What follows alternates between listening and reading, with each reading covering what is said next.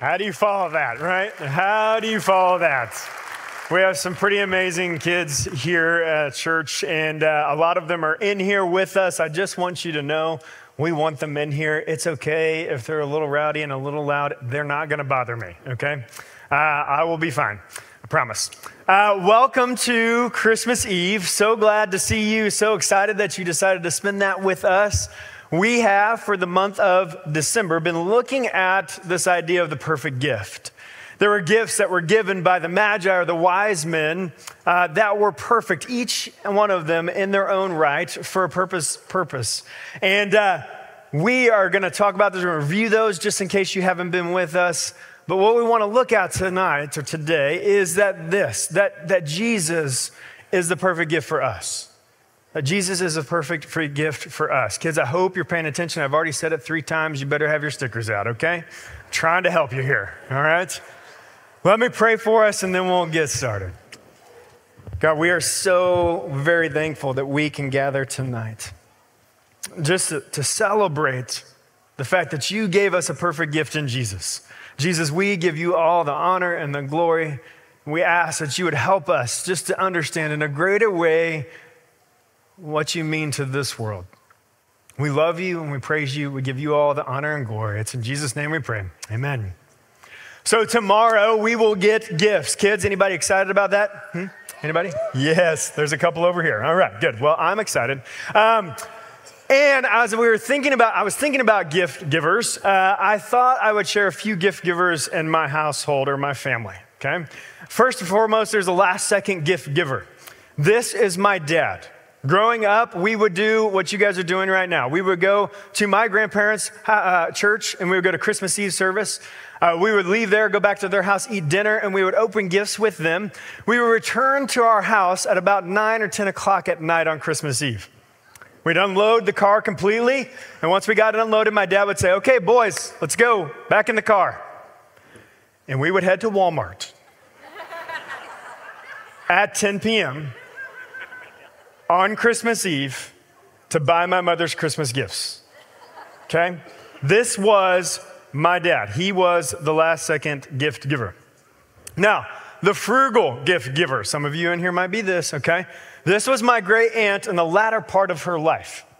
She was a frugal gift giver. In fact, she shopped for the entire family at one store, and that one store was Goodwill. Now, let me tell you, I have nothing wrong with Goodwill. I love Goodwill. You can find great things at Goodwill. Trying to fit the entire family Christmas gifts into Goodwill ends in things like this. My cousin was a student at Purdue University, and he received from my great aunt one Christmas a Purdue Pete chain pole, okay? It's one of those little extenders that you attach to your ceiling fan, so that way you can actually, it's a little bit lower, you can pull on. Here's the problem. He's a Purdue student, and they don't have ceiling fans in their dorm rooms, okay? But it fit. It came from Goodwill, and it was Purdue, and so it worked. She was the frugal gift giver. Now, we also have the thoughtful gift giver. This is my father-in-law. He gives me gifts every year that when I open them, I didn't ask for them. I don't think I even really want them. But at the end of the day, I end up using them every time, okay? Just a week ago tonight, we were here doing the cocoa night where you come and see the lights and you get free hot chocolate. We had cleaned up, wrapped up. I had the kids with me. We were trying to get out of here quick so we could go to bed. And I somehow, some way in the parking lot, I put a hole in the side of my front right tire. It went flat in like a second and a half. It wasn't a slow burn. It was just like, it was gone. Thankfully, I have a spare. I went ahead and replaced the tire. I was teaching the kids how to do that. Not like the Christmas story, by the way. We didn't have any of that going on. And we changed the tire. And the spare, guess what? Was also flat, right? So I returned to the back of my truck. And in the back of my truck, there sits this box. It was camo. I don't know why camo was a color, but it was camo. I received it from my father-in-law last Christmas. To be completely and utterly honest with you, I didn't even really read what it was. I didn't charge it. It's supposed to be charged. I just took it out of the package and put it in my truck because I'm like, you know what? It's there in case I need it. Thankfully, it had 47% charge. It was a 2-in-1 battery jumper and air compressor. And so I attached this to my tire, and within 5 minutes, my tire is pumped up and we're ready to go home. This was the gift I got from my father-in-law last Christmas. He is a thoughtful gift giver. Now, when we talk about this story that we've been looking at, Jesus' birth, the Magi, the wise men, they are thoughtful gift givers. The gifts that they gave came with thought and reason. And we've kind of talked about those each week, but I'm going to recap them really fast for those of you who might not have been with us, okay? So the Magi brought the gift of gold, which was a perfect gift for Jesus because he would become a king. Now, we learned that week that Jesus was not made a king, he was born the king. Okay, that's a little bit different. We needed somebody who would come and show us how to live life here on earth. Someone who would be worthy of following, and that's exactly what Jesus did as our king, right? Jesus met that need for us. They gave the gift of frankincense. We talked about what frankincense was, how it's used in the offerings, and how high priests are the ones who use that. Jesus was the perfect high priest. We needed access to God, and he ushers us into the throne room of God so that we can speak directly to him. He met that need. Jesus met that need. Then he was given the gift of myrrh, which pointed to the fact that Jesus would be the final sacrifice. Like it was a gift of death for a child, which is a little bit weird. We talked about that some, but that he would be this final sacrifice.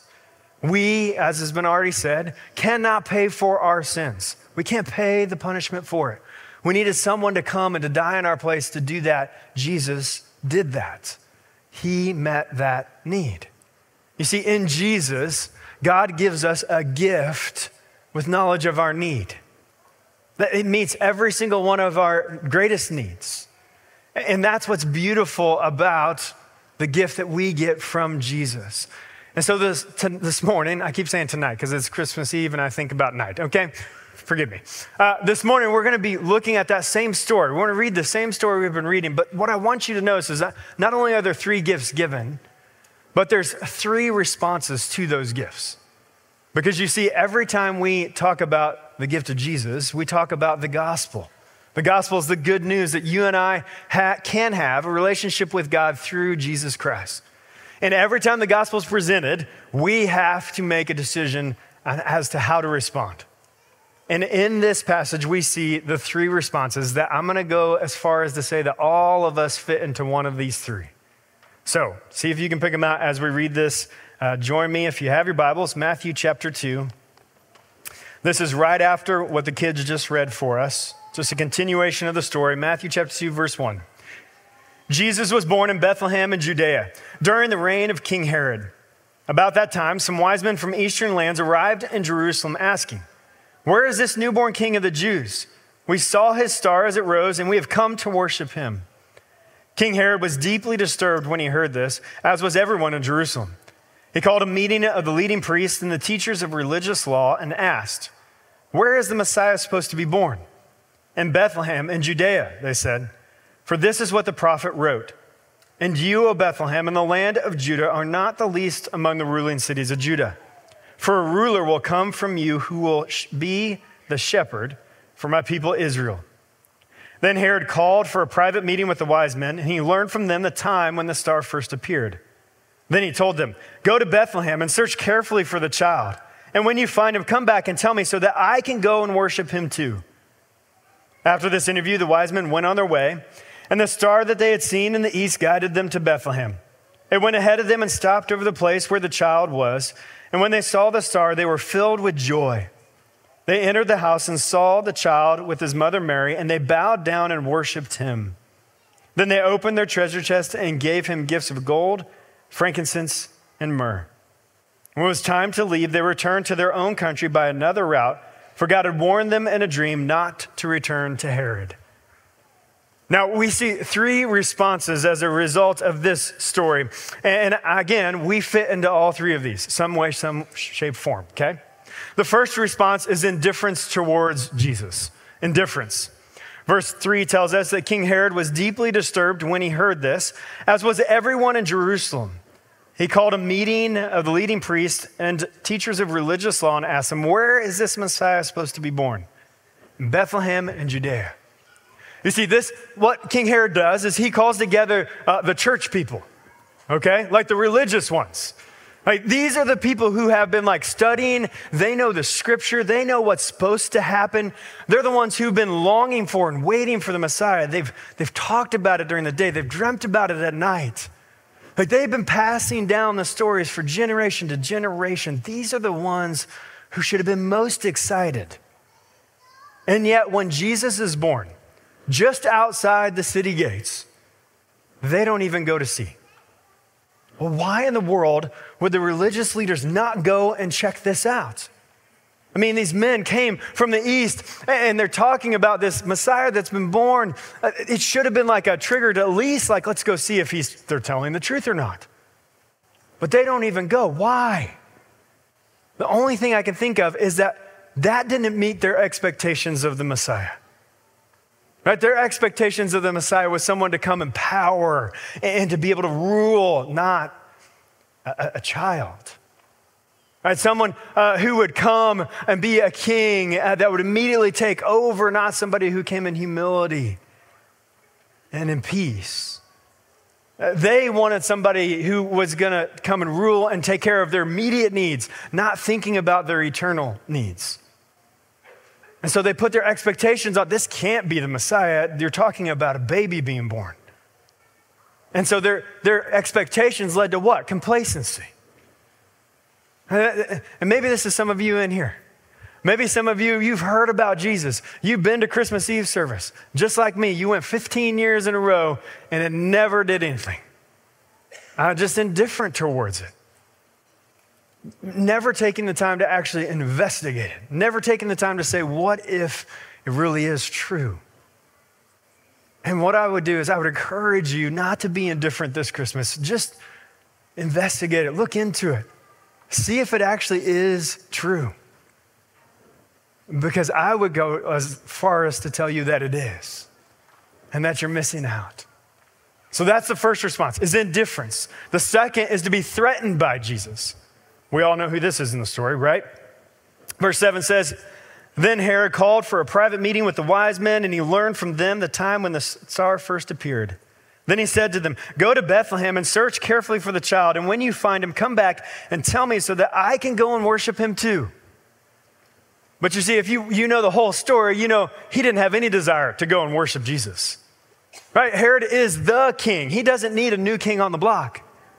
He's not looking to share his reign. He's not looking to share his power. He has no desire for that. And so instead, what he wants to do is know where the baby is born so that he can go eliminate him. Right, we read verses 13 through 16. That is exactly what Herod does. He commands that all babies, boys 2 and under, to be put to death in hopes that he would eliminate this newborn Messiah, this Savior. Except for we know that God had already talked to Mary and Joseph and told them to take Jesus and flee to Egypt, so he's not even around. But you see, Herod was threatened by Jesus. And I would go as far as to say some of us in here might feel threatened by Jesus. In what way do we feel threatened? Because you see, Jesus wants control of your life. A lot of people think he's a great teacher, a historical figure. Maybe even you think he was a religious person, but the thing is he wants control of your life. He wants to lead you. But I know what you're thinking. You're thinking, well, I don't want to do that because he's a king and I don't really like the idea of a king. And here's the thing. He's not like King Herod. You see, King Herod wanted all the power. Jesus came in humility. King Herod, right, he used people resources to make his life better and easier. Jesus used his resources to make people's life better and easier. Herod wanted to make himself greater. Jesus came to make himself the least, to serve you and I. And so it's this struggle with control. Trust me, I went through this same struggle. I don't want someone else to control my life. I don't want someone else to be my Lord, to tell me what to do, to show me what to do. I got this. The truth is I didn't. And so maybe you're in here today and you need to just give up control and not be threatened by Jesus, but understand that he came to lead you humbly. And not just for this time on earth, but for eternity so that he could spend eternity with you in heaven. The last response it's obviously my favorite, right? Is to worship Jesus. Verse 11 says, they, the wise men, the magi, entered the house, saw the child with his mother Mary, and they bowed down and worshiped him. Then they opened their treasure chest and gave him gifts of gold, frankincense, and myrrh. These men who had traveled so far, I don't even really know how far, right? We don't know exactly. We can estimate how far, had traveled and followed this star that appeared out of nowhere to see this child. And when they get there, they walk in despite their status, despite who they are, where they came from, their pride, any of those things. What do you see them do? They immediately bow before these parents and this child, and they worship him. They worship him because they know that he is the perfect gift for mankind. They know that these gifts that they're giving him will make up who he will become, what he will do for you and I.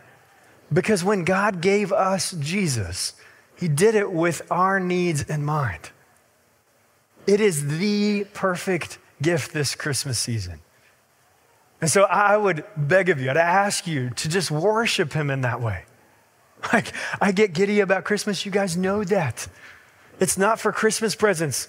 It's not for the elf, although that's a great movie, right? It's not for candy canes. Love those as well. It's because we get to celebrate the greatest thing that's ever happened, the greatest gift that's ever been given. The gifts you're going to receive tomorrow, I'm sorry, in 3 months, they're not going to be as exciting. This gift is exciting for eternity. It is eternal. It does not go, I will be this excited next Christmas. Okay? And then the next one after that too. And I hope you will be as well. But my encouragement to you this Christmas is not to be indifferent towards him. It's not to be threatened by him. It's not to hold back anything from worshiping Jesus, our King, the perfect high priest, and the final sacrifice. That is who we get to worship this Christmas season. That's why we celebrate this season. Let me pray for you. Jesus, we give you all honor and glory this morning. We are so very thankful that we get to gather and worship you. Thank you for being everything that we needed. In you, we find someone worthy of following. In you, we find the perfect sacrifice. In you, we find the high priest who intercedes on our behalf and ushers us into our Heavenly Father's presence. We need you this season just as we did last, and we will the next. And so as we stand in a moment to just give you the worship that you are due, I pray for those in this room. Pray for those who might not know you yet, and I ask, Jesus, that you would make yourself real to them. Pray for those who feel threatened by you. I pray that they would give up that control and just give their lives over to you. I pray for those who know you, that we would worship you in a greater way this season because of the sacrifice you offered to us, because you came and lived with us, Emmanuel, God with us. We give you all glory, honor, and praise this morning. Pray this in Jesus' name. Amen.